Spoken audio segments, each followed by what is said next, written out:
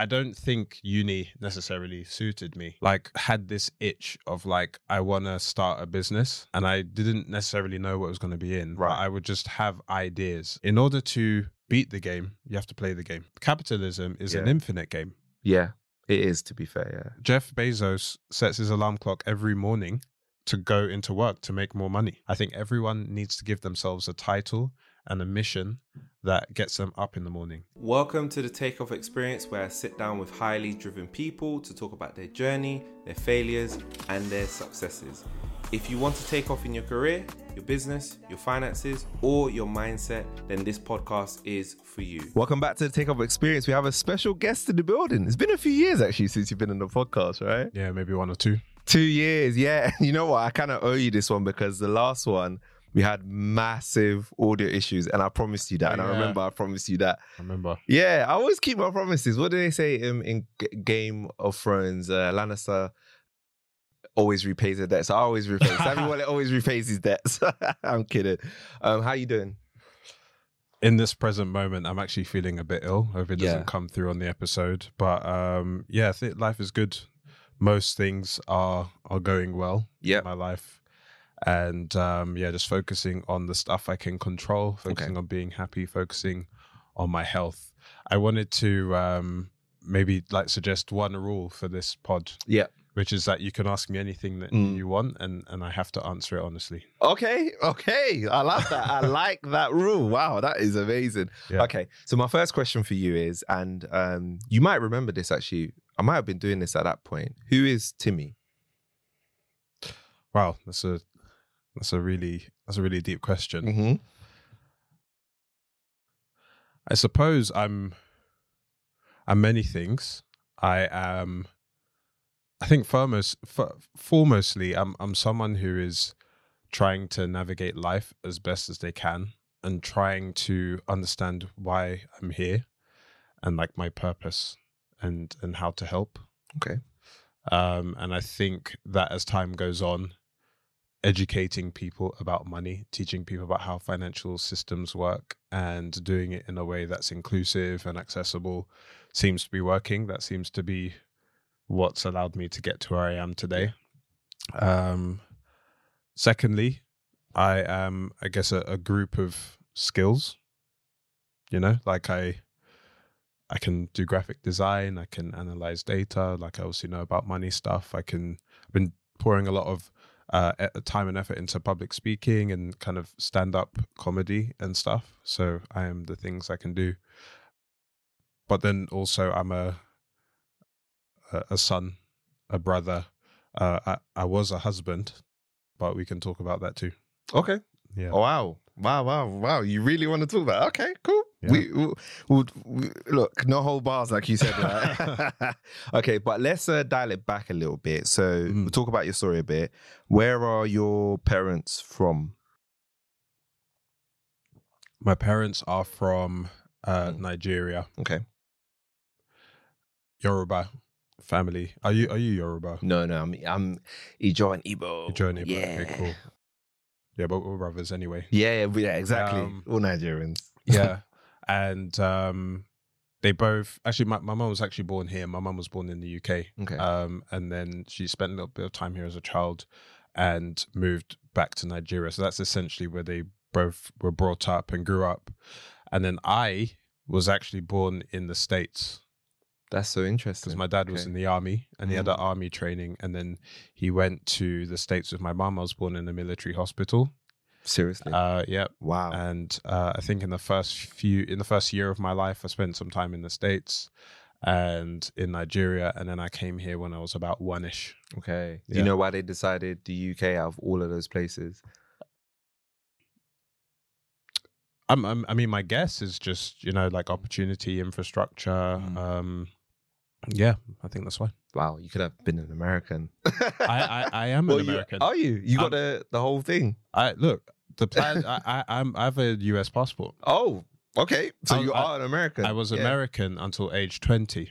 Ah. And then I tried to apply for a job, because at uni I didn't get like the full student loan that I needed, so a lot of my entrepreneurial streak came from when I was at university. Right. Okay. And I used to run a graphic design business. I would make logos and flyers for ACSs around the country. Okay.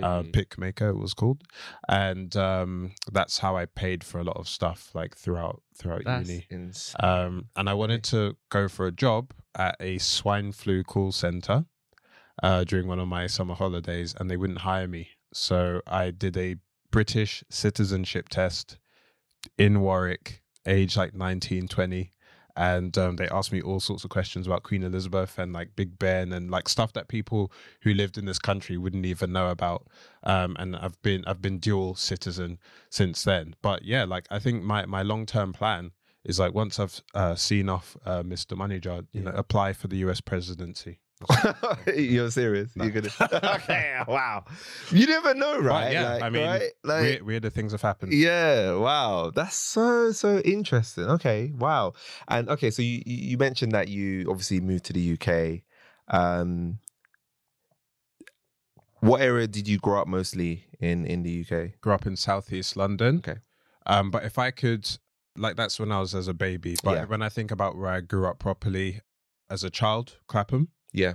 Okay. I actually learned how to ride my bike in Clapham Common. Right. As a teen, Croydon. I went to school in Croydon. Okay. And then as an adult, I've edged slowly up the Northern Line. So I started in Tooting and then I ended up in Elephant and Castle, basically. Wow. So you just like pretty much all south, but just southwest, south bits of southeast. London. How did you find it growing up? Because you in south, because it seems like you were in a lot of different areas. So how did you find it? I was patriotically a South Londoner. For me, South was like the place to be. I had many lots of childhood memories of like going ice skating in Streatham Ice Rink and going to Whitgift Centre with my friends after school and stuff.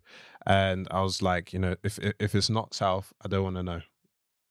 And as time has gone on and I've kind of seen what's happened, particularly to like Croydon Town Centre, has been a bit upsetting because that's an area that I would have wanted to see get a similar amount of investment to say Shepherd's Bush or Stratford. Like those places are very different to how it was when I was younger. But because I was saying my younger brother is he's at secondary school now, and I had to tell him like unfortunately Croydon Town Centre is like worse now than when I went to school. Really? Yeah. Oh my God. To be fair, like I worked in Croydon for a few years ago, and I was like, wow, Croydon's such an interesting area. It's like a mix of different types of people into one. You go to West Croydon, you're like, wow, this is so different from East, South Croydon. Like, how is this possible? Like, what's going on here? Like, it's one of the most populous boroughs in London. I miss Croydon a lot. I love Croydon, and just my hope is that as time goes on, it can kind of resolve the council can resolve some of the financial issues they've been having, so that it can get the love it deserves. Yeah, 100%. Yeah. And okay, so school. What school was it? What area were you schooling in at the time as well? So I went to Dulwich College actually. Okay. Year 69. Yeah. Okay. I mean that's how I feel. So there've been times when I've gone past the school like grounds, camp. I was gonna say campus, but it kind of is like that. And I've seen like the clock tower and like the rugby pitches and stuff. And like I can't believe that that's the school that I went to. But yeah, I got in on a bursary and a scholarship, which I think helped with the costs and stuff.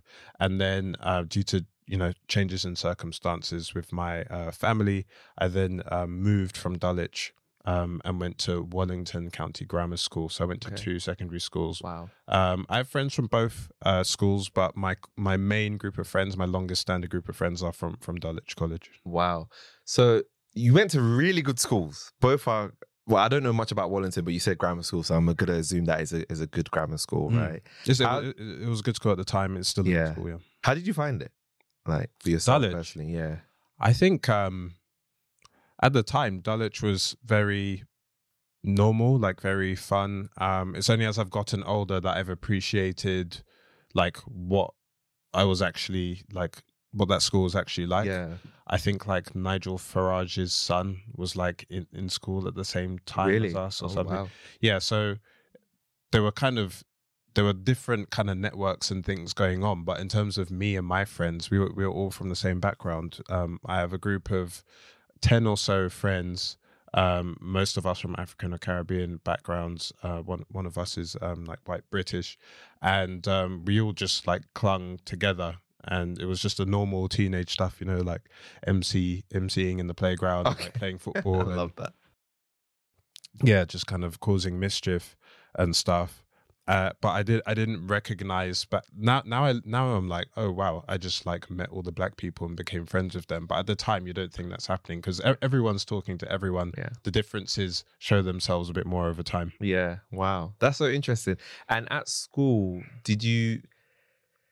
were you focused in school? So in terms of, did you enjoy school? Did you feel like it was for you? Did you like to study or not? I like to study. Yeah. I preferred studying to exams. Okay. Never really got on with exams, but I would take a deep interest in the things that I was studying. At school, I loved religious studies. I loved philosophy. I loved like maths as well, even though I didn't do that well at it at GCSE. Okay. I kind of, with maths, I really liked it at school. And then I would say like my teenage years and my early adulthood kind of like separated from it a bit. But now I'm back like on it, right? Like I use maths every single day in my job and stuff.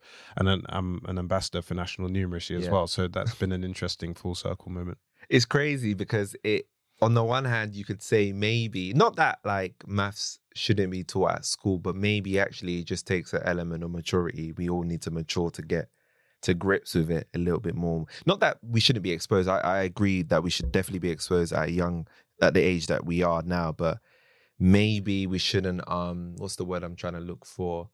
We shouldn't resign somebody to say, okay, they're not good at maths at school. They're not good at maths at college. That means they're done with it, right? Because like you said, right? Now that's something that you do. You love it. You absolutely love it. But maybe you wasn't there yet, and that's fine, right? Yeah. It's okay to have your own journey. Okay, so you went to college, then you went to university. What did you end up studying at university? Law, like a good Nigerian boy. Were you told to study law? Yeah. That's so funny. I just gentle pressure applied over a long period of time. Wow. That's great. I did law too. So it's crazy because I feel like... Did you want to study it? No. Here and there. I think I had a mild interest in law, but would I say I was passionate about it? No, not really. I don't think I would say that I was passionate about law. I think I only had two options. Science, like biology, physics, chemistry, or law, basically. So basically medicine or law. That was my options, right? Yeah. So I went down the... I mean, those are the options available to any young Nigerian person. It's like doctor, lawyer, accountant. Yeah. Basically. It's crazy, I'll right? be studying media. Yeah. Yo, well. It must be said that like our parents are, it's like being done with love, and it's coming from a place of, look, if you're going to study something that has longevity and that has skills that will be needed in like the everyday world, right? Yeah. So I understand where it's coming from. It's just very interesting doing what we do now. Yeah. I don't even know if content creator was really a thing 15 years ago, really. No. The rate of change in society is so rapid that it's actually very difficult to say now, you know, to my youngest brother, who's looking to go to uni like next year, what he should be studying, what he should be doing. I think that fundamentally the job of school now, given how much new information there is, should be to teach young people how to learn. Yeah, that's a good point. I like how to assimilate, how to analyze, and how to like apply information, basically. Yeah.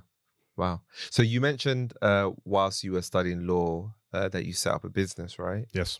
What year? Was it in your first year, second year, third year? Oh, that's a good question. I think I got started in my first year, but I think I really got into it in my second year. That's when I made the most money. I think I made something like £5,000 in my second year of uni. Yeah. Wow. From designing stuff.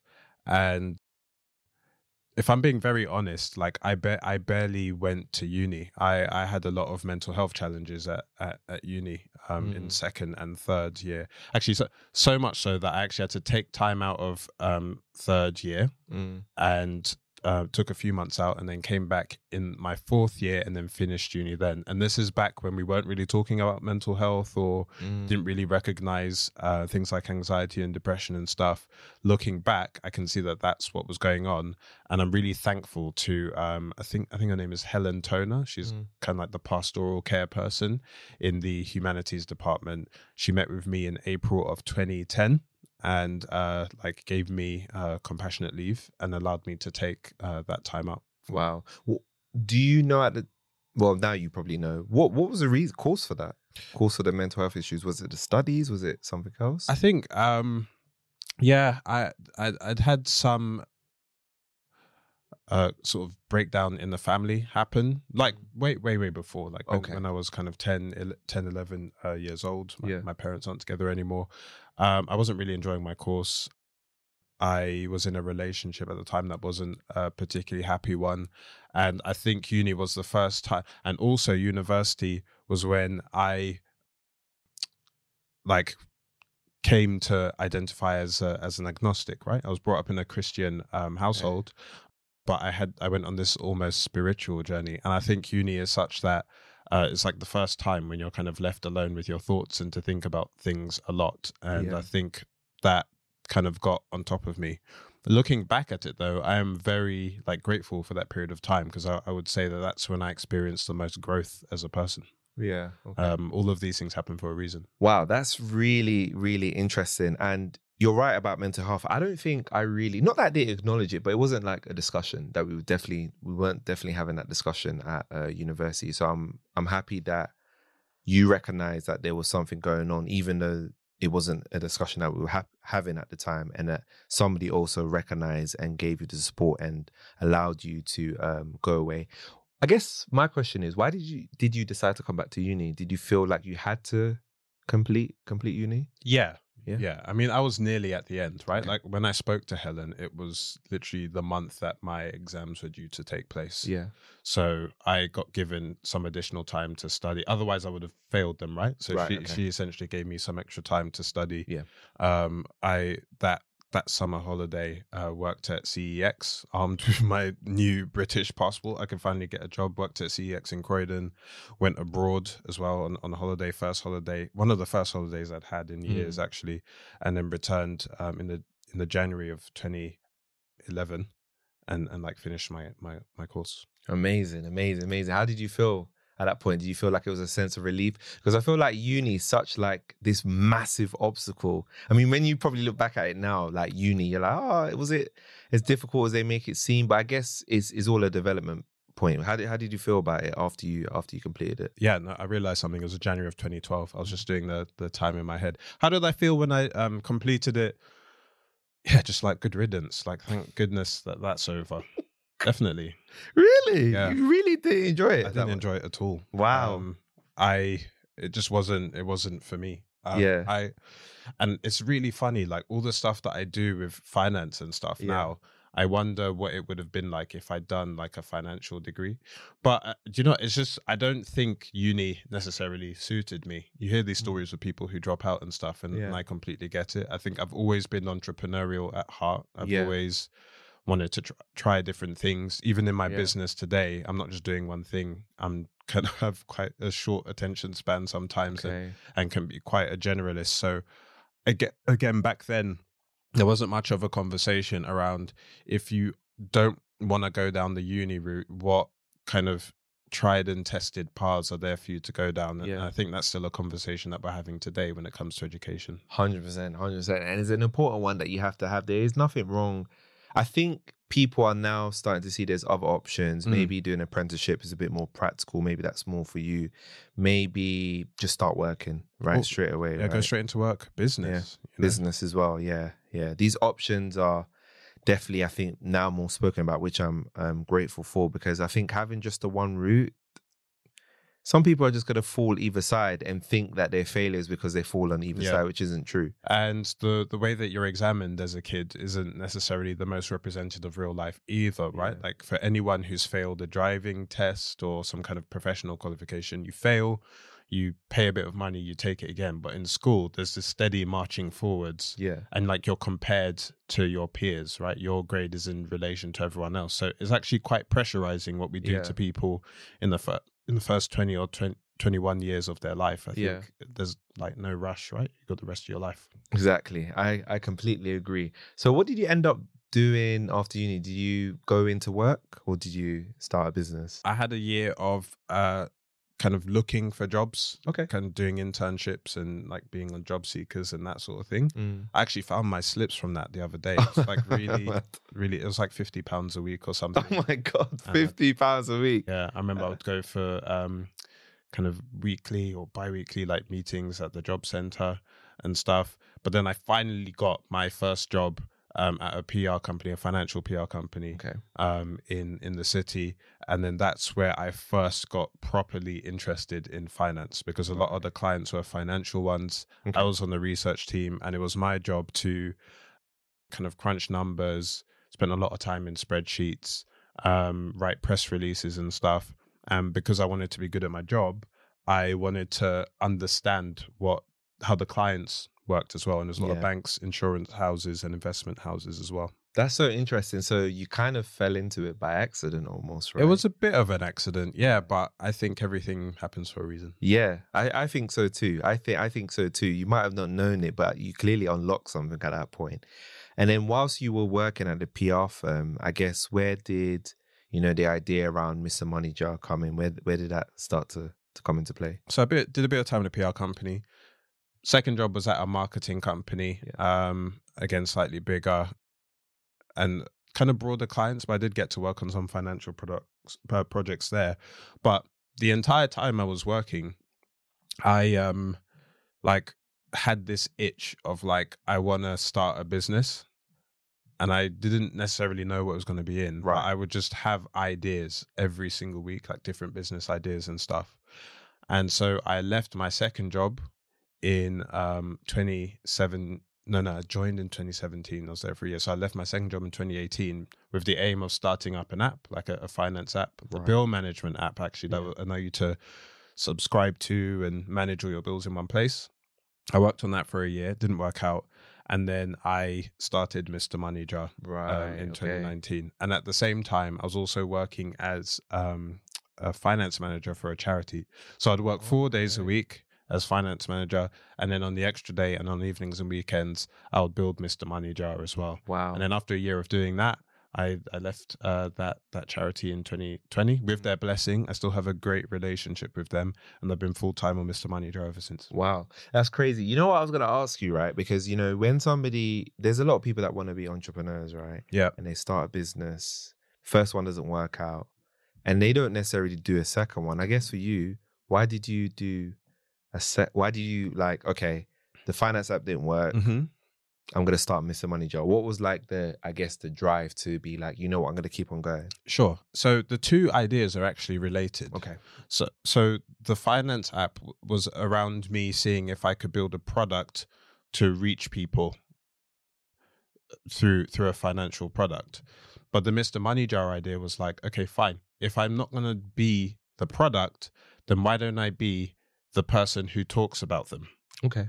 And through the time that I spent at the marketing company, my second job, we actually did influencer projects there. That was the first time I heard the word influencer was in 2017. And I actually call myself an influencer. I prefer to go content creator, but yeah, that's what we called them. And we would have clients over here, and then we'd go on social media websites and we'd find people and do research on them and pitch them to clients and put these projects together. I was like, wow, okay, so you can be online and marketing companies will just stalk you basically and suggest you to these big global clients for projects and stuff. I was like, there's something in that. And when the app I did didn't work out, I revisited that. Okay. So I was like, if I just took, and also this coincided with me having like a huge personal development push. So in 2017, I keep a book diary. I read 37 books, most of which were on the topic of personal finance and investing. And I hadn't really read that much in the years leading up to that. So I almost feel like I was playing catch up for the reading I hadn't done. Wow. And I was like, okay, I feel like I've got a good solid foundation of financial knowledge. Let me set up like an online platform and talk about it. The very first thing I did was a blog, which no one read. And so I decided to go on to Instagram and start posting. And I did my first ever post in July 2019. Wow. And it's so crazy that you said blog, because what I'm learning from you talking about what you're talking about, your story, a lot of pivoting. And you weren't scared to pivot. You weren't scared to use your creativity, which I think is amazing, because I think that's the essence of being an entrepreneur. You have to keep on. If something, not necessarily that something doesn't work out, but if there's a better way to do something, you find that way. And it sounds like that's what you're doing. Start off with blog. Okay, cool. I've given it. Maybe this is not the right format. Okay, let me go and create content on Instagram. Okay, this seems to be working. Yeah, I think in entrepreneurship, the idea of getting to know as quickly as possible is really important. So if you have an idea, you literally have no idea whether it's going to work or not. Yeah. So the idea is to fail as quickly as possible, take the learnings from the last experiment and apply them to the newer one. And that journey never actually stops either. You need to constantly be trying out new things, seeing what sticks, seeing what doesn't, and then moving forward with what works. And try and have fun with the process as well, right? Like, I didn't go onto Instagram purely because it worked. Like, I actually enjoyed designing stuff and like, making content as well. Yeah. Why the name Mr. Manager? Where'd that come from? Yeah, that's a great question. I actually took a lot of time to come up with the name. I wanted a name that was like accessible to people, that gave almost like a vibe of like, you know, conserving your money, building wealth, saving money. My name's Timi Merriman-Johnson, so Mr. MJ is like kind of like a double entendre. Okay. And like randomly, I found out the other day that like Mr. Moneyjar is a letter for letter anagram of Merriman Joe. Oh wow! Okay, so that's just like that's like destiny or something, right? Yeah, it just So and I remember I came up with the name. I bought the trademark again in 2019, and my aim for Mr. Moneyjar is just to be able to put that brand on anything, whether it's a piece of merchandise, whether it's a piece of content, whether it's like a documentary or anything, and just have it be a trusted piece of like financial information or product. Yeah. That's amazing. I love that. That's crazy. Defo Destiny, man. So I remember as well in the early days, you did a live. You started doing an Instagram live and Mr. Moneyjar show. That's what you called it at the time, right? What was the inspiration for that? I think we've had Andy Ayim on this show before, haven't we? Yes. Yeah, so the first live I ever did was with him. Was it? Yeah. Oh my God, I don't remember. Yeah. I didn't remember that. That was him. We made no. So he invited me onto a live with him. Oh, okay. Shout out Andy. He's a great guy. Yeah, great friend. And I remember being really terrified at the time, but I think it was like a new feature that had just been launched on Insta, and he wanted to try it. We did a live together, and like it wasn't terrible. So I thought, because at that time, like summer of 2020, everyone was at home and on their phones. 100%, yeah. You had all this upheaval going on with like people's finances and stuff. So I thought it would be interesting to speak to people from within the industry and to like serve the audience that way. And I did like 100 of the lives, each one of them a conversation with, actually there were some people who came on more than once, but like most of them a conversation with a new person. So it was a great way to like build up my skills as a speaker. I've always historically been quite shy and introverted. So each live I did, I was like learning how to speak in front of people. Interesting. Get to know people within the industry. I really, I think like investing in people and relationships is like the most important. Relationships are the most important asset. Yeah. Over any kind of financial product or like building. It's definitely people. And it was a good way to reach people at the time because everyone was on social. Yeah, and it was great. I remember that, and I remember that you were consistent. I mean, to do 100 episodes, that's like 2 years, almost two. That's 2 years, right? Yeah. Every Monday is tough. Live. It's not pre-recorded, like where you can do a batch 5 in 1 week. It's literally every Monday. But the story, my journey to this point in time has sort of been, just a series of kind of full circle moments and kind of things adding up. Yeah. But me not realizing until after the fact. So what I didn't realize when I was doing those lives was that I was actually preparing myself to appear on live news interviews. Okay. And so by the time, this is what I want to kind of say to everyone, like, if you're doing something and it doesn't seem that useful at the time, you're still learning, even if you don't realize it or not. Yeah. So when the call came from ITV News to react to the autumn statement last November, I was very, very calm in that scenario because I've done the 100 lives. Like, I've had stuff go wrong. I've had people's children appear like on screen. I've had people's cats like jump into the thing. So I wasn't phased at all. Yeah. And I'm not phased at all by kind of live television appearances or speaking on stage live as well. In fact, I feel more comfortable in live settings than I do in like, okay, you need to say this thing and it's like a pre-recorded thing. Yeah. Wow. You know what's crazy, right? Is that I was thinking, was that like, even though you said that you didn't realize it, it sounds like it wasn't part of your plan to go onto live TV. It was kind of something that just happened naturally. Yeah. Nothing about what I'm doing is planned. Okay. It's just, that's cool. Yeah. Nothing about none of this was like supposed to happen. Yeah.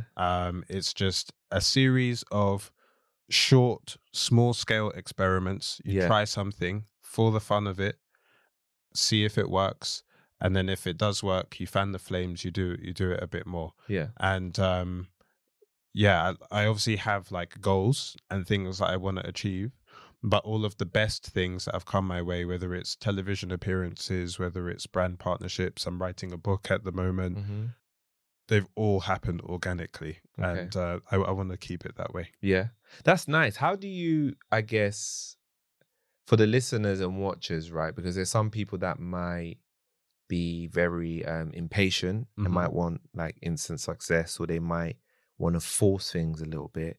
How did you, I guess, when did you make that decision that, look, I'm going to just do this organically, I'm going to see where things go? How did you make a conscious decision? Do you know if you did? Or Yeah. There's a great TED talk talking about like what enables the biggest single lever that has enabled like some of the world's most successful companies to succeed. And they looked at lots of different like factors, like kind of the team and the idea and so on. But like the single biggest thing was timing. Okay. It's just like when the time when the business was launched.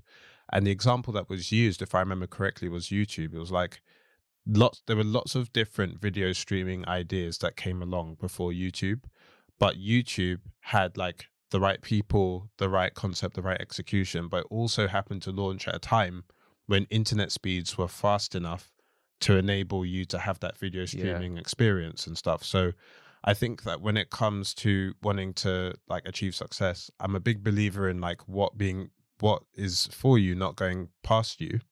And you just need to have your bread and butter, like day-to-day way of like making money and reaching people until the timing comes along. Yeah. And then everyone will just call you an overnight success. But like, of course, you've been doing it for X however many months or years. Yeah. I completely agree. I don't know if there's any, maybe aside from people on TikTok, that has achieved overnight success. Unless you go on Britain's Got Talent, maybe, or X Factor. And even that is not really overnight success, is it? That's someone honing their craft for ages. Yeah. To then be able to audition to get like a golden buzzer or whatever the case may be. Yeah. And also, I think like, in life, you've just got time. Yeah. You know, like I fundamentally think that life is about having fun. Yeah. I don't think life needs to be like hard or difficult in any way. I think it's about like having fun, loving people, doing what you enjoy, making the world a better place. let everything else that's going to happen.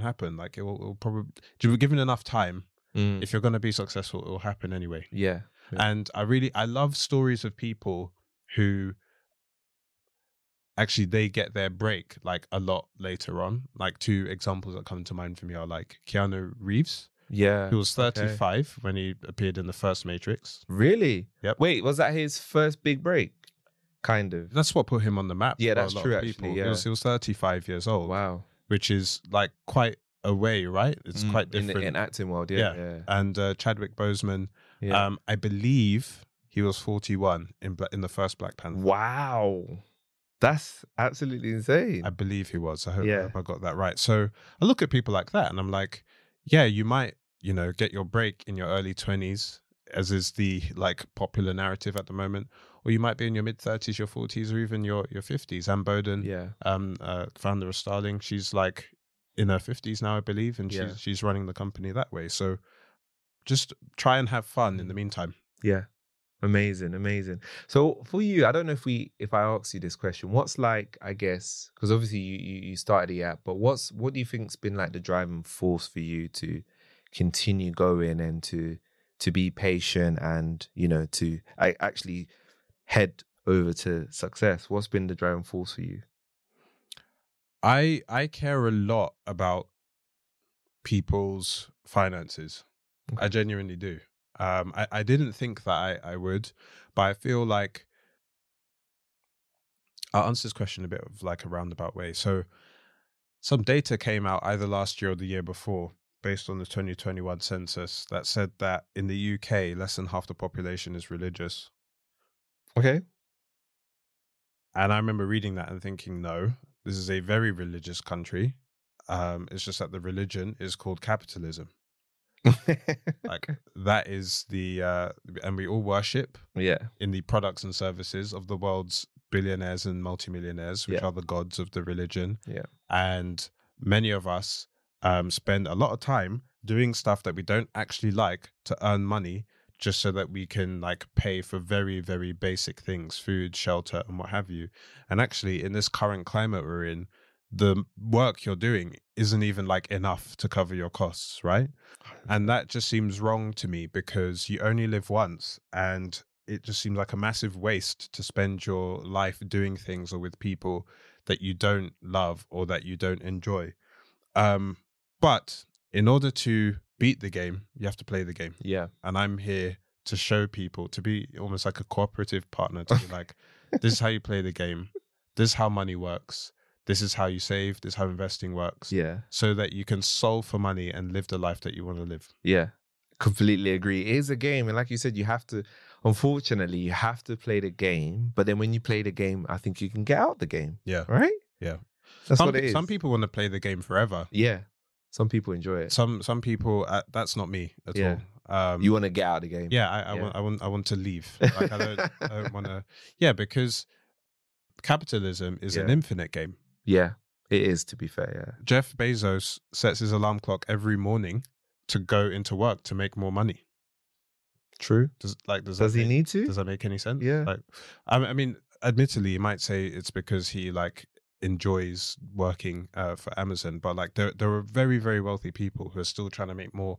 And what you have to realize is that we're never going to get to the point where economic growth is high enough, or where like we've made enough money, where wage growth is going to be high enough, where house prices are going to be high. Like all this stuff is designed to steadily march upwards infinitely.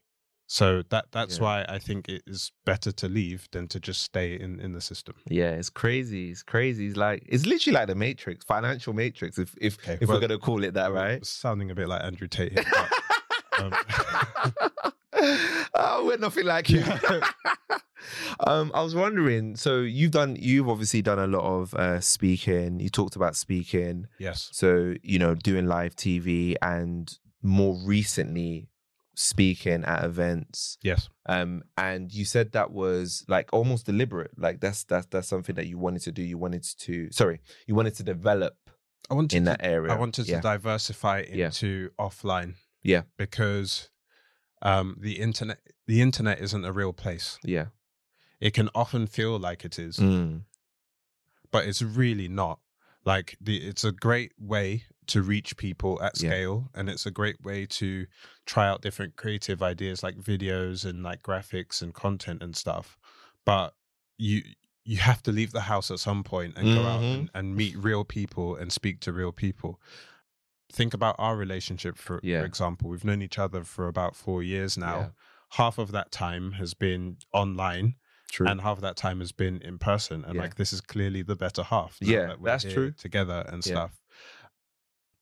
So once I saw that COVID was almost retreating, I was like, okay, you need to just let go of like the fear, let go of the self-doubt. You just need to learn how to speak on stage in front of people, because that's all part of the mission, right? That's just another way that you can reach people and talk to them about money. Made this decision at the start of 2022. Yeah. And I do maybe on average like 1 or 2 talks a month, and it's easily like the best part of the job. Yeah. I love meeting people. How did you, I guess, improve in your mind? What did you do to improve? Because like you said, it's an area that you wanted to focus on. So how did you manage that? I invested in myself. People say, invest in yourself a lot in sort of like an arbitrary kind of concept, but investing in yourself basically means learning things which like add to your skill set. But if you compare that, if you can like combine that with adding to your skill set in a way that will follow you for the rest of your life, that's where you get the compound returns on your investment. And the thing with public speaking is, no matter how old you are, no matter whether you're infirm, no matter whether you're like remote or whether you're in the room, the ability to speak in front of a room of people clearly and articulately is a very high value skill anywhere in the world. And so I invested in my public speaking from early. I did a LinkedIn post about this actually. I did a course at City Lit, like a weekend course on public speaking. I've done Toastmasters. I've done Hoopla's improv. I've done Hoopla's stand-up course. And this year I'm taking voice acting lessons as well. Okay, what's that? Voice acting? Like adverts and like That's so cool. Yes, because I recognize that each new thing that I add to like my list of public speaking skills just makes me more powerful. Yeah. And I'll be able to use it for the rest of my life. Yeah. Literally anywhere in the world. So that's the first thing, you invest in yourself.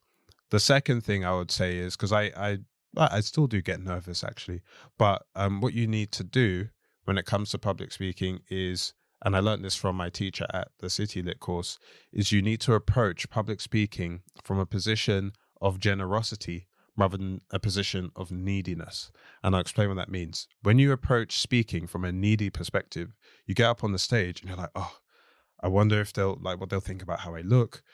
Will I sound silly? Will I embarrass myself? So on and so forth. And you get on stage, and because you're self-conscious, we've all seen that, right? We've all seen someone who's self-conscious speak on stage, and it kind of makes you feel a bit self-conscious as well. And it's kind of an unpleasant experience for everyone.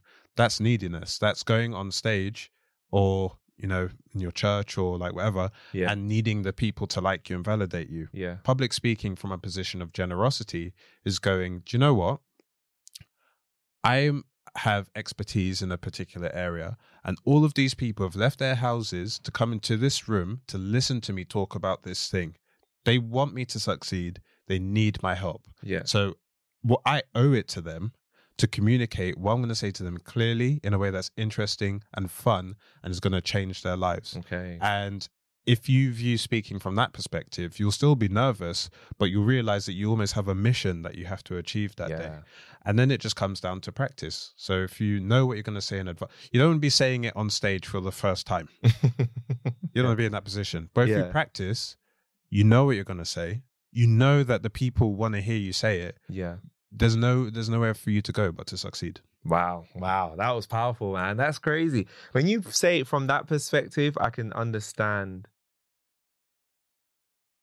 why when you reframe your mind to that point, how it could be powerful and how you can really, really succeed. Wow, that's amazing. That's absolutely amazing.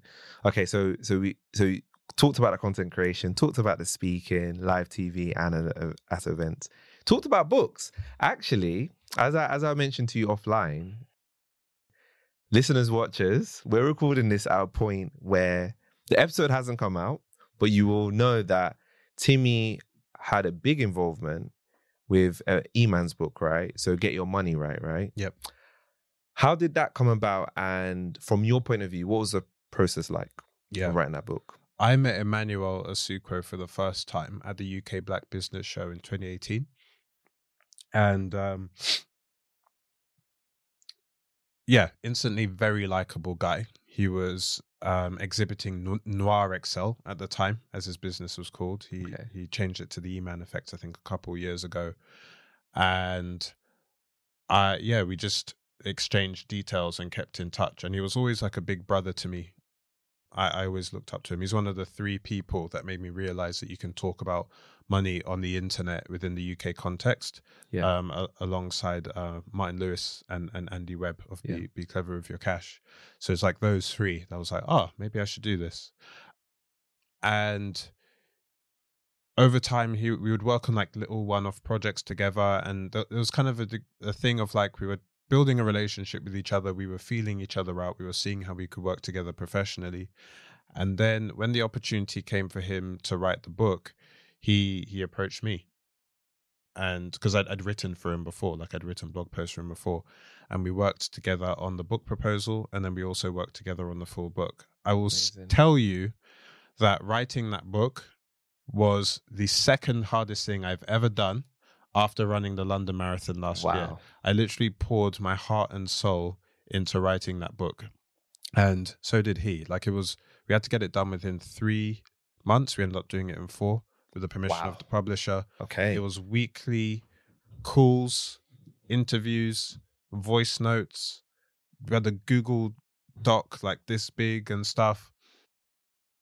And if I could be transparent, like the entire process wasn't like plain sailing either. Like we had our conversations and stuff, but when you're brothers, like you just say it how it is. Yeah. But I am very proud of him for writing it. He's spoken publicly about how embarrassed he was to write a book and how he didn't necessarily want to do it. But I'm very proud of him. I understand the book is doing well and will continue to do well. And it was like a privilege and an honor for me to write it, because I don't always have to be the person in the limelight. I like to think of myself as an OS type person. Okay. I don't have to be the app. Okay. I can be the operating system. And I like that. I see in many ways, it's my job to help other people to shine. And there are so many things that I help people with. People don't even realize. So many people call me asking for tips on fees and like how stuff should look, how stuff should be written, and I'll just help them. And like, it's nothing to me because other people's success is my success. Yeah. Particularly if they're a black person, particularly if it's like another black guy. I literally like texted E-Man and I said, look, your success is my success. Your pain is my pain. Like, I really want this book to do well, because at the end of the day, if the police are going to shoot and kill someone, they're not going to go, shoot the guy with the glasses, shoot the guy without the glasses. They're literally going to see us as the same. And equally, if one of us does well, then we all look good. 100%. So I see it as my job to just help other people look good and succeed. 100%. I love that. I love that about you. You've always been supportive. It's that's one of the things I think makes you stand out in the community. And I mean, look, I hope it continues to go well. What I wanted to actually ask you, and you mentioned a few things there, right, about obstacles. So, and I'm glad that you were honest about it not being easy, right? Because it's not. 4 months is crazy quick. I mean, personal finance book that's gonna be enjoyable to consume. 4 months is not is not a short time. It's not a long time. Sorry, should I say? It's a short amount of time to turn something around. It takes longer to make a baby. I mean, when you put it like that, that's fact. Some people even take years to write their book. Yeah. 2, 3, 4 years, So I guess, what obstacles did you have to overcome to get it over the line? The main obstacle was writing in Emmanuel's voice. Okay. Because he He is the author, but I wrote the book. Yeah. Do you get what I mean? Yeah. So there are bits in the book which are him speaking directly to the reader, like each chapter has like a personal story or anecdote. But then there's the more educational parts of the book, which are kind of like, this is how this thing works, this is how the system works. So it was very, very important of me to make the book, because we speak completely differently, right? Like you'll go back and listen to Emmanuel's kind of episode. But we spent so much contact time with each other that it got to a point where when I was writing, I would like write something out how I would write it, and I'd be like, yeah, but how would E-Man say this? And then I'd write it out in that way. That was the main obstacle. And then it's just about just putting the words on the page.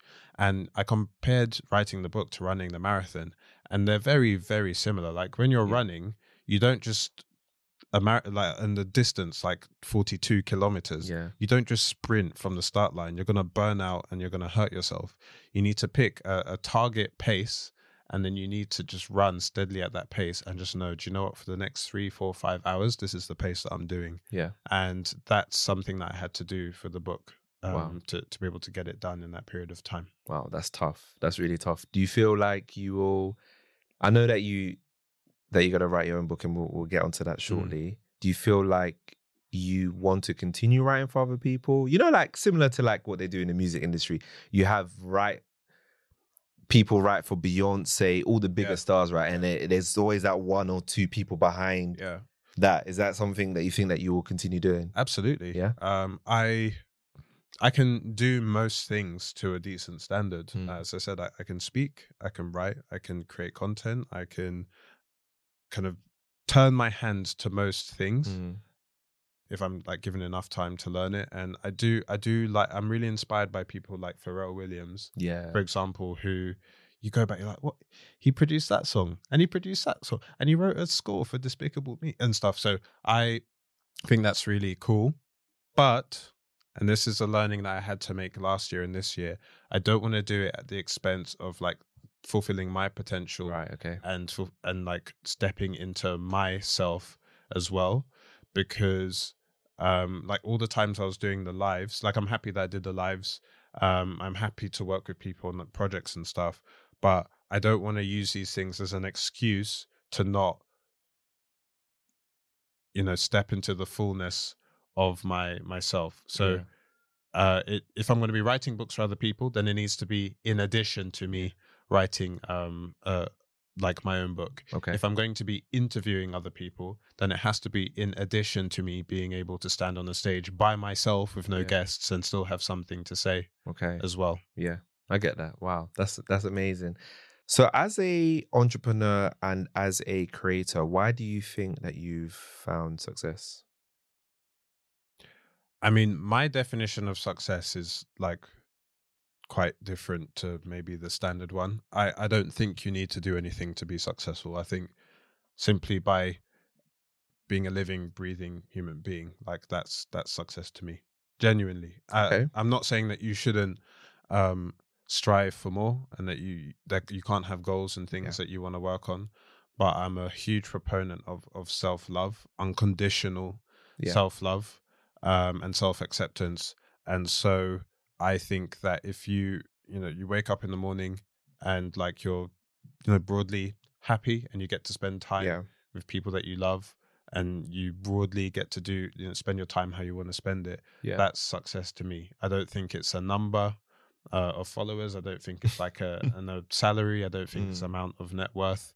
I think you get to define your own definition of success. And so from that definition, I think like the day I started Mr. Money Jar and wrote my first blog that no one wrote, that no one read, that was success. Amazing. What do you feel has been like the most challenging thing that you've had to deal with as an entrepreneur? Because it's different to, working a 9 to 5 or working a job. What do you feel like's been the most challenging for you in your journey? I think the most challenging thing for me is this tendency I have to jump from one thing to the other. I possibly could have a much bigger audience, possibly could have made a lot more money if I'd stuck to one thing and been like, I'm a person that only talks about X, or I'm a person that only speaks to like X community. But I have kind of danced around a bit. Okay. But I think that that's also been my strength, the fact that I can do lots of different types of things and that I can speak to lots of different financial disciplines. I just need to make sure that I don't trip myself up and that I learn how to focus, because focus is also important too. Yeah.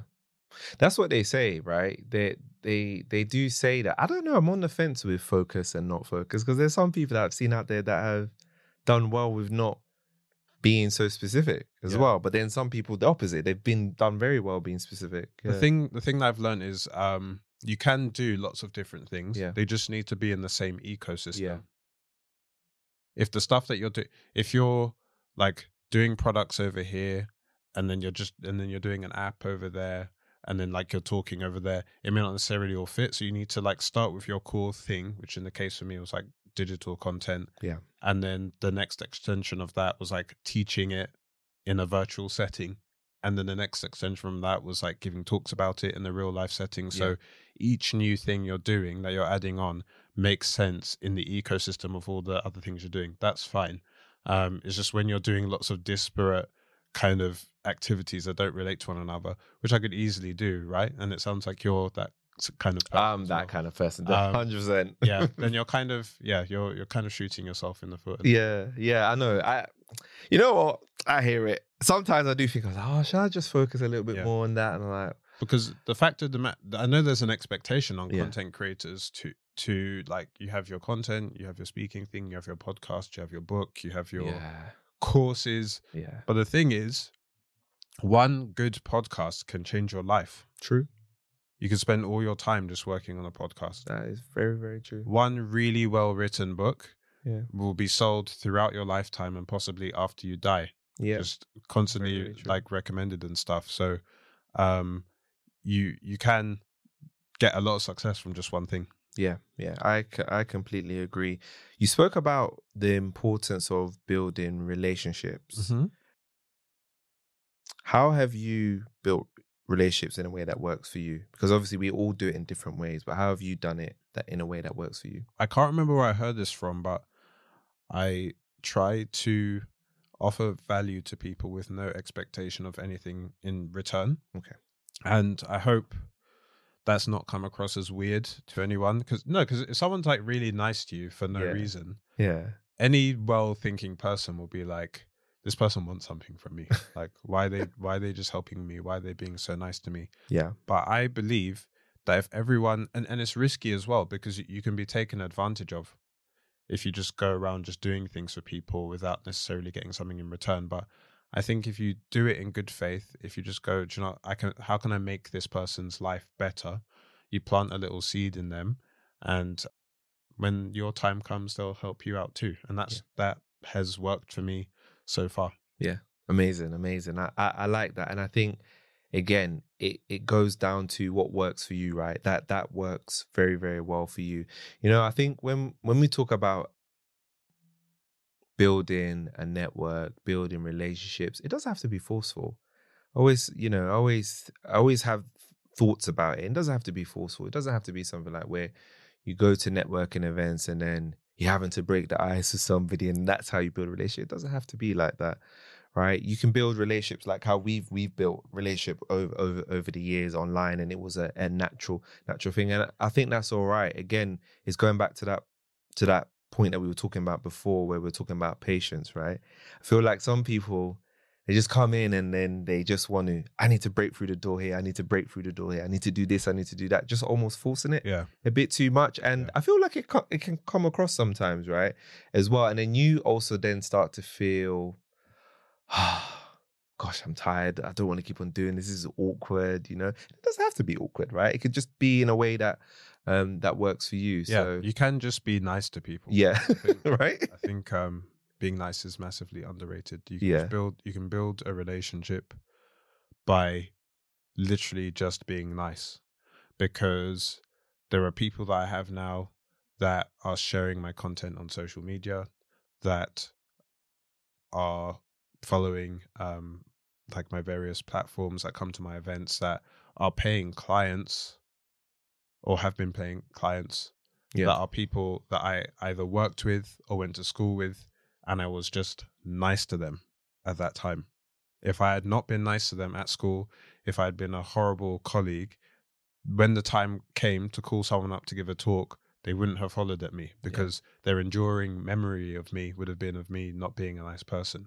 So adding value is like a nice thing to do. It's a good thing to do if you can, but you can just have a pleasant and respectful relationship with someone. And then when the time comes, they'll contact you. Love that. Love that. What do you feel like you've learned on your journey as an entrepreneur? Something that you think, oh, wow, I never heard about this. And this is actually what I'm having to deal with. I've actually learned from this. This is the classic entrepreneur thing of like, you know, you build the MVP and then you test it with users and then you see what the feedback is and you rebuild and stuff. I'll say like a big thing I've learned is that you can have an idea about what you're building and it'll be like a bit of a fuzzy idea, but it's not until you then make it real in the world and people start using it that you'll have a full idea of what it is that you're building. So I have an audience of about 20,000 people and most of them are women. Okay. I thought love that the women supporting. I thought and I wanted to originally speak to young men. I'm the oldest of three brothers. Okay. My youngest brother, as I've mentioned, is in school at the moment. So I was like, oh, wouldn't it be cool if I like did stuff that like appealed to kind of boys that were kind of like school age, like uni age and stuff, like money stuff and so on.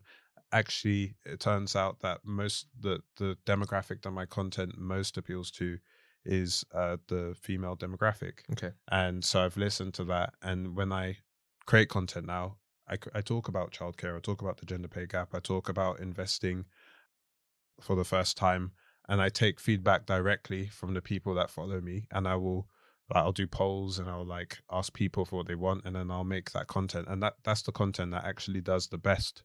If I go to an event, I'd say 80% of the room is full of women. Wow. And back to the point I made before, I think it's a demographic of people that were not the intended beneficiaries of the capitalist system. Women have only been able to open bank accounts in their name in this country since 1975. They only got the vote in 1918, which is barely 100 years ago. So you're looking at a group of people that like want to understand the system, want to better themselves. But then also, I think women, on average, and I'm not saying that this is a fact, this is just my sense, are a lot more sensible than us men. I think probably, yeah. Women want to like gather all the inputs, learn about the thing, cooperate, work with other people, and then invest. Men want to take their hard-earned savings, dive headfirst into crypto, so they can like talk about how they 10x their money. Crypto bros. Yeah. Obviously, this is like not all men, but we're just way more likely to display behavior than that. But like you don't know what you're going to build until you build it and people start using it. Where do you see Mr. Money Jar in the next 5 years? That is a very good question. I just want to be synonymous with learning about money and with education more broadly in the UK context. And I'm going to keep it pounds and pence if I can. Okay. I know that there's a temptation and a tendency to branch out into the US and stuff. But the thing is, within the UK, we have our own tax systems. Pensions work very differently here. Investments work very differently here. Yeah. And I'd really like to serve the UK audience. And I'd like to continue to be that OS that works with other people, but then that I also create my own products and services from. So you can expect to see me doing a lot more talks and a lot bigger contexts, books. I'm even like right now looking at everything that's going on with artificial intelligence. I'm very interested in turning Mr. Money Jar into an AI digital assistant. That would be interesting. Because actually, sorry, this is a bit of a long-winded answer to your question, but like I have a hunch about the future of content creation and social media. If you look at a direction it could go in because of artificial intelligence, as content creators, when you create a piece of content, you essentially create a digital doppelganger of yourself, right? Yeah. So people who are watching us say this, we're not actually saying this in real time. Yes. It's based upon stuff that we said in the past, Yeah, their very past. true. Yeah. But that digital doppelganger that you make is directly tied to what you said in real life. Yeah. And it just repeats, right?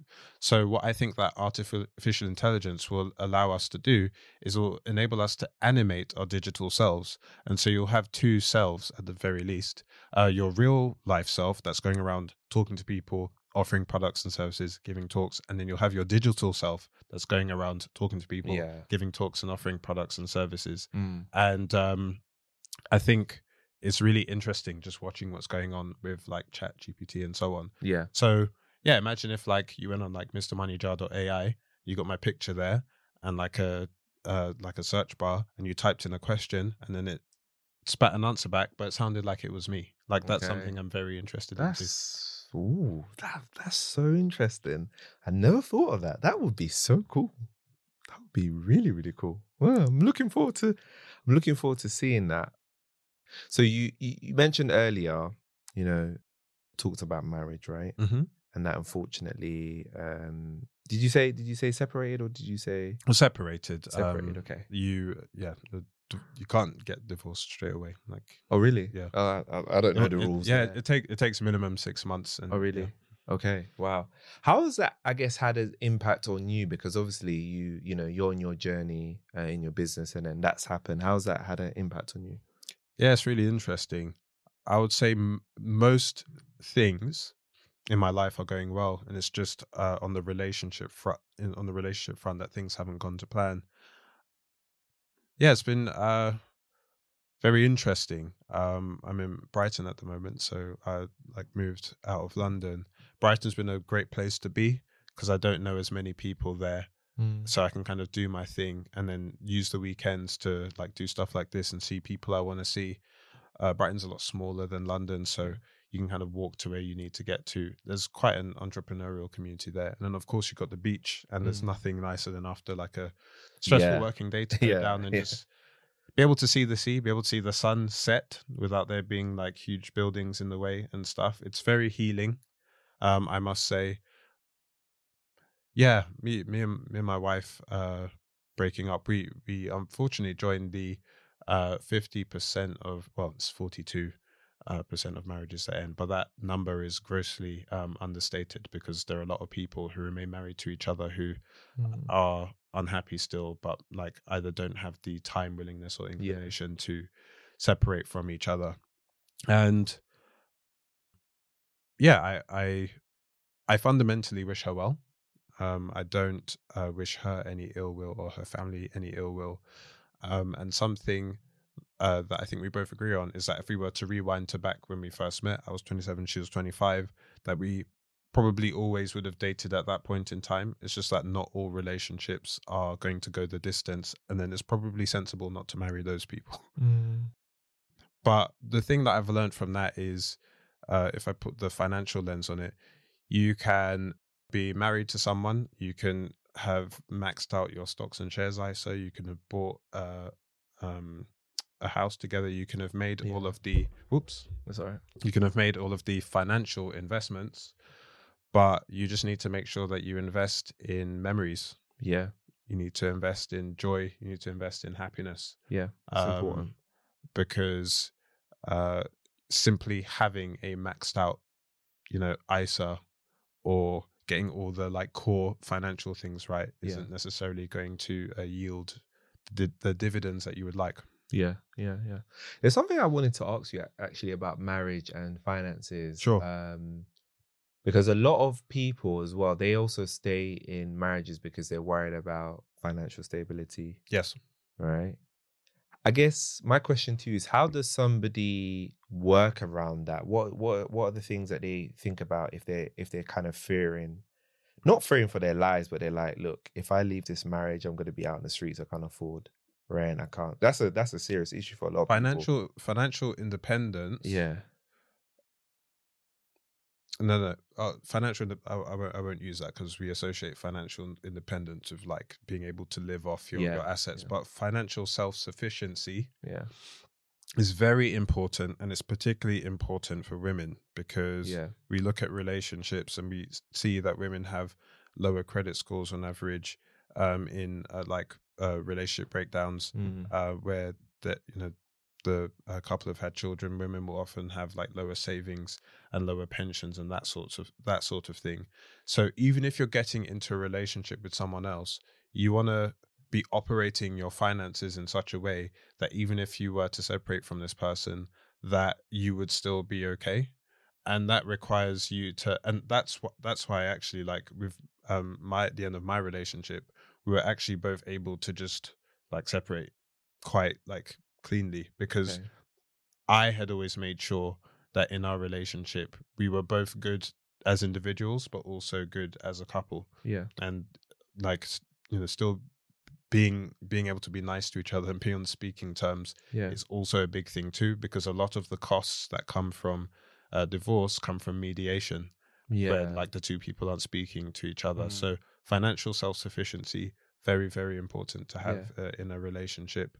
And that applies to jobs too, right? Like if you save an emergency fund, and Emmanuel talks about this a lot, and your manager is speaking like nonsense to you, you can just leave because you know that you have a pot of money over here which can tide you over until the next job. Yeah. I completely agree. I think, and this is not to say there's anything wrong with joint accounts, because I've got a joint account with my partner, and I think there's nothing wrong with it. But like you said, that some sort of, I know we're trying to say the independence, but some sort of independence, right, with your money, right? I think is, like you said, is important. Not because you're thinking of, oh yeah, the rainy day bad. Yes, of course, it's always good to protect yourself, but it's also just good to know what's going on, because for any kind of situation that could happen, right? Yeah, your finances are easily something that you can outsource to someone else, like your partner in your relationship, or that you can kind of just not look at and bury your head in the sand about. But I would really ask people to think about their finances in the same way that they see their health. Like you wouldn't outsource looking after your body or your mental health to someone else. But like you like largely can't, but you kind of want to see your finances in that way, in that it's your responsibility to educate yourself. It's your responsibility to know what's going on with your finances and have that be the baseline, have that be the non-negotiable baseline. 100%. It's non-negotiable. You're right. It's on the same level as health, for sure, and mental health. And actually, like to be fair, like I think the pandemic changed the game for a lot of people. I think that period of time, during furlough, where people realized that you could lose your primary source of income and that your circumstances could change quite quickly, showed a lot of us that like, hey, like maybe I do need to have emergency savings. Maybe I do need to be like focusing on like how much money is coming in and how much is going out. Yeah, agreed. It's been such a great conversation, Timi, man. I learned so much. I'm glad that we made it happen. I'm glad we made the second one. I knew it was going to be fire. What do you have planned next for yourself? Yeah, I mean, if I could talk about something that I haven't already mentioned on the episode, something else I'm interested in is this is going to sound like crazy. Okay, cool. I'm bracing myself. But I don't know. It's another one of the experiments that's on my mind at the moment. I would really like to pivot Mr. Money Jar from being like a financial education company to being a financial superhero type character. Okay. Yes. I just really like the idea of like a financial superhero that's been sent to Earth to save the people from the clutches of capitalism. And I think it's an idea. And actually, like Save Revolves, she's actually just come out as a superhero on her page. If you go to her page, she's just doing new content around it, which is very interesting. That's interesting. I'm going to check that out. Came up with the shout out LV. Yeah, we came up with this same idea within a week of each other, because I think that along with this idea of like you have your digital self and your personal self, I think the superhero thing is such a good idea, like what she's doing, because it lends itself to digital products, to comics, to merchandise, to toys, and is like, it's fun, like most importantly. I look forward to seeing what she does with it. And it's something that I want to play around with a bit more going forward as well. That sounds amazing. Let me know how that goes, because even though you said, I could see it. I can see that vision. I can see that working. Yeah, I can see that working. It makes complete sense. Yeah. And I think, like, why call yourself a superhero? Because it's a bit of like a silly thing to do, I guess. But I say, why not? How many times do we tell ourselves that we can't do things and that we're not good enough? For me, that's just as crazy a thing to tell yourself that you can't do something and that you're not worthy of something. I think everyone needs to give themselves a title and a mission that gets them up in the morning. Yeah. And I actually, when I wake up every day, because there's some days that I don't want to like work or I'm not feeling up to it. Yeah. I go, but if you were a superhero, you wouldn't lie in. You would actually like get up and try and help people. Yeah. So give yourself a mission, give yourself a title that gets you out of bed in the morning. No one's going to big you up if you can't big yourself up. Amazing. Where can people find you? They can find me at Mr. Money Jar, just across all social media. And I hope to see people at an upcoming event as well. Amazing. Yeah, like I said, man, it's been great speaking to you today and hearing your journey and seeing, not just witnessing the changes and the creativity, and also hearing from your perspective the focus on, self-improvement, like deliberate self-improvement. I think it's quite refreshing, to be honest, right? Because it shows that if you want to achieve something or if you want to become something, you can do it. It requires work, but you have to be deliberate in a way, right? And you're also getting to live the life that you want. You're creating that life. I'm very lucky in that regard. Yeah. There's very few things I do now that I don't want to do. I generally I get to wake up when I want. I get to work on stuff that I want. I get to spend time with people that I want. It's an enormous privilege, and I don't take it for granted. And I'll continue to do it for as long as it keeps going. Amazing. Do you have any final words for the listeners and watchers? Practice self-love. Self-love will set you free.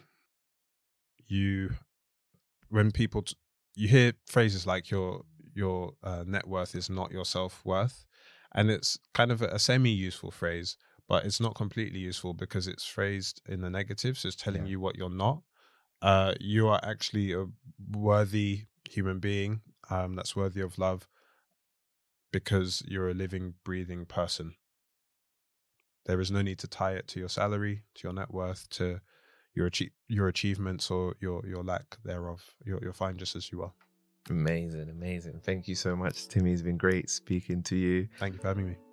Well, very, very welcome, watchers and listeners. I hope that you've enjoyed this episode of Takeoff Experience. I appreciate you listening and watching. See you next week's episode.